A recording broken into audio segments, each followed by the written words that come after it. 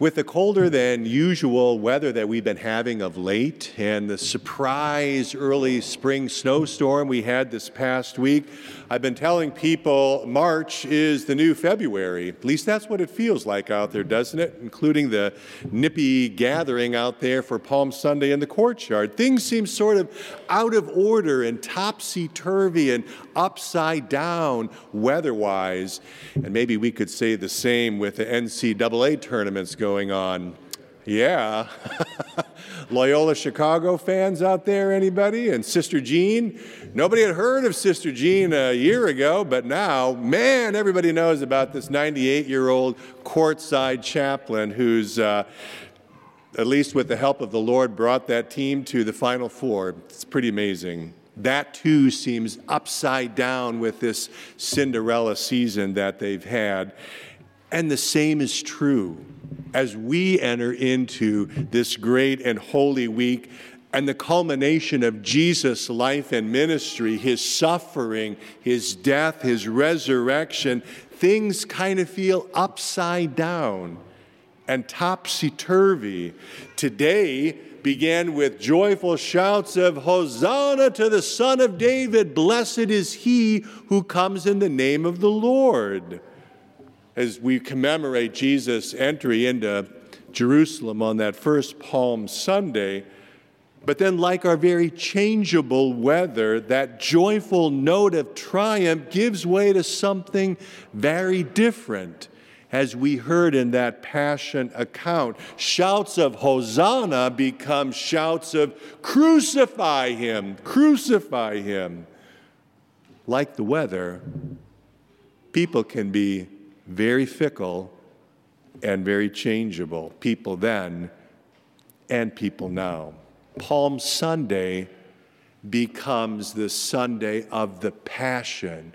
We have these dual themes going on in worship today. So on this Palm Sunday, this Sunday of the Passion, our Lenten series, Return from Exile, continues as we focus on from entrance to exaltation. May the Lord's rich and abundant blessing rest upon the preaching and the hearing and the living of his word for Jesus' sake.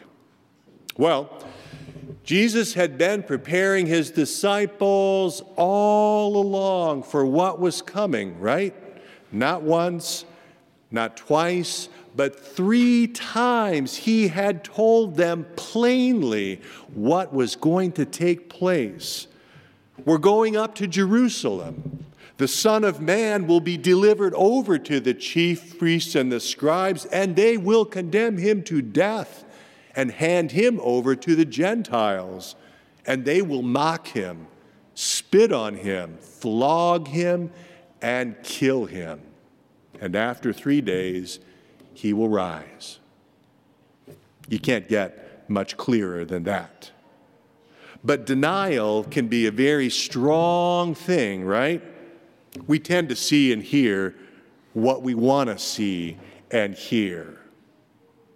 We like Palm Sunday. We like the joyful shouts. We like the palm branches and the procession.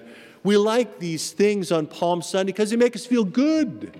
Palm Sunday feels like a happy occasion. Nothing wrong with that at all. It's what happens after Jesus' entrance into Jerusalem that we struggle with, we shy away from. Ugly things start to happen. Betrayal, injustice, political expediency, torture, death.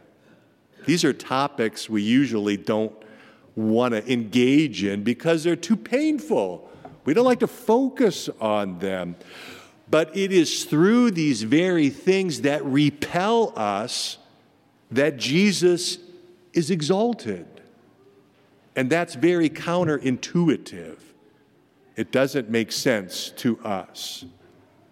Jesus' entrance into Jerusalem on Palm Sunday leads to his exaltation on Good Friday. And that exaltation doesn't look like anything we would associate with exaltation. It's not about triumph and glory from a human perspective. It's about suffering and death upon the tree of the cross. That is where Jesus' exaltation takes place. Jesus is declared a king, but a different kind of king. His crown is not gold but thorns, and his throne is the wood of the cross. Strange king, strange indeed. And it's through these counterintuitive things that a great exchange takes place. Jesus' death for our life, Jesus' righteousness for our sin. And in Jesus, we are blessed beyond imagination with forgiveness that money can't buy and good works do not merit. Through the cleansing blood of Jesus Christ, shed for you and for me. This is what exaltation looks like. Paul talks about this in that epistle lesson for today. That though he was in the form of God, Christ Jesus did not count equality with God something to be grasped, to be seized upon and exploited for selfish purposes. No, but Christ Jesus made himself nothing, taking the form of a servant, being born in the likeness of men, and being found in human form, he humbled himself and became obedient unto death, even death on the cross. Wherefore, God has highly exalted him and bestowed on him the name which is above every name, that at the name of Jesus every knee should bow in heaven and on earth and under the earth, and every tongue confess that Jesus Christ is Lord, to the glory of God the Father. Jesus' exaltation on that cross was for you and for me. A week from today is the chief festival of our Christian year, the resurrection of our Lord, Easter Sunday. We love Easter Sunday like we love Palm Sunday. Easter Sunday is about joy and gladness and thanksgiving and Easter eggs and chocolate bunnies and Easter eggs and chocolate bunnies and Easter eggs and chocolate bunnies. It's great and we love it, and there's nothing wrong with that at all. But I will say to you that our glory and joy are greatly diminished if we do not first follow Jesus through what takes place in Holy Week. And in repentance, view again the great cost which he willingly paid for us and for our salvation. It's very easy to be here today and then show up again next Sunday on Easter Sunday and bypass what's between them. But how can we ignore the harsh reality and the ugly truth of all that Jesus endured for us and for our salvation? Our Easter celebration will be a shrunken and hollow version of itself if we do not first follow Jesus to the upper room, to his agony in the garden, to Pilate's judgment hall, and to the cross of Calvary. Living here in the shadow of the nation's capital, we are always seeing groups coming in to stage various protests, parades, marches. We saw a big one yesterday, March for Our Lives. And wherever we may be at on the spectrum of supporting or not supporting that, this one was different because it was instigated by the next generation, by young people who will be not only the future voters, but the future leaders of this nation, and we ought to pay attention to what they are saying. What really impressed me was that all of the speakers were not politicians or elected officials, but youth, including the 9-year-old granddaughter of Dr. Martin Luther King, Yolanda Renee King. Her presence there reminds us that in less than 2 weeks, our nation will pause to remember what took place 50 years ago, April 4th, 1968, when Dr. Martin Luther King Jr. was assassinated. His murder led to 6 days, almost a week solid, of riots in Washington, D.C., something which people who lived through vividly remember. Businesses, neighborhoods destroyed and torched. Similar riots occurred in Baltimore and Chicago and more than 100 cities around this nation as frustration and anger over Dr. King's assassination, frustration and anger over race relations boiled over.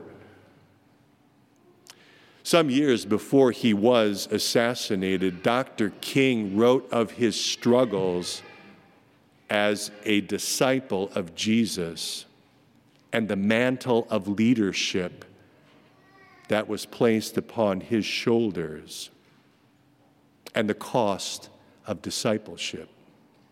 He wrote of what he calls his kitchen table conversion in a work, Strength to Love, and I share a portion of that with you now. Dr. King writes, "The first 24 years of my life were years packed with fulfillment. I had no basic problems or burdens.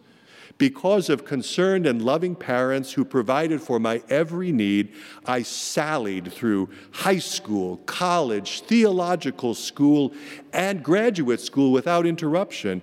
It was not until I became a part of the leadership of the Montgomery bus protest that I was actually confronted with the trials of life. Almost immediately after the protest had been undertaken, we began to receive threatening phone calls and letters in our home. Sporadic in the beginning, they increased day after day.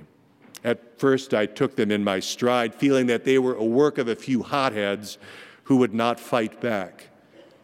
But as the weeks passed, I realized that many of the threats were in earnest. I felt myself faltering and growing in fear. After a particularly strenuous day, I settled in bed at a late hour. My wife had already fallen asleep, and I was about to doze off when the telephone rang. An angry voice said, "We've taken all we want from you. Before next week, you will be sorry you ever came to Montgomery." I hung up, but could not sleep. It seemed all of my fears had come down on me at once, and I had reached the saturation point. I got out of bed and began to walk the floor. Finally, I went to the kitchen and heated a pot of coffee. I was ready to give up. I tried to think of a way to move out of the picture without appearing to be a coward. In this state of exhaustion, when my courage had almost gone, I determined to take my problem to God. My head in my hands, I bowed over the kitchen table and prayed aloud. And the words I spoke to God that midnight are still vivid in my memory. I am here taking a stand for what I believe is right. But now I'm afraid. The people are looking to me for leadership. And if I stand before them without strength and courage, they too will falter. I am at the end of my powers. I've nothing left. I've come to the point where I can't face it alone. And at that moment, I experienced the presence of the divine as I had never before experienced him. It seemed as though I could hear the quiet assurance of an inner voice saying, "Stand up for righteousness. Stand up for truth. God will be at your side forever." Almost at once, my fears began to pass from me. My uncertainty disappeared. I was ready to face anything. The outer situation remained the same, but God had given me inner calm. We may not ever, any of us, be called to such a leadership role as Dr. King was, but we are, all of us, called to stand up for righteousness and stand up for truth. The Lord Jesus Christ, who entered into Jerusalem to suffer and die upon the cross and be thus exalted, will give us his strength, as only he can do, to meet the trials of this life, whatever those may be. Let us then enter into this great and holy week, trusting in his mercy, his grace to help in time of need, that we may persevere in faith, keeping our eyes fixed on Jesus. Amen.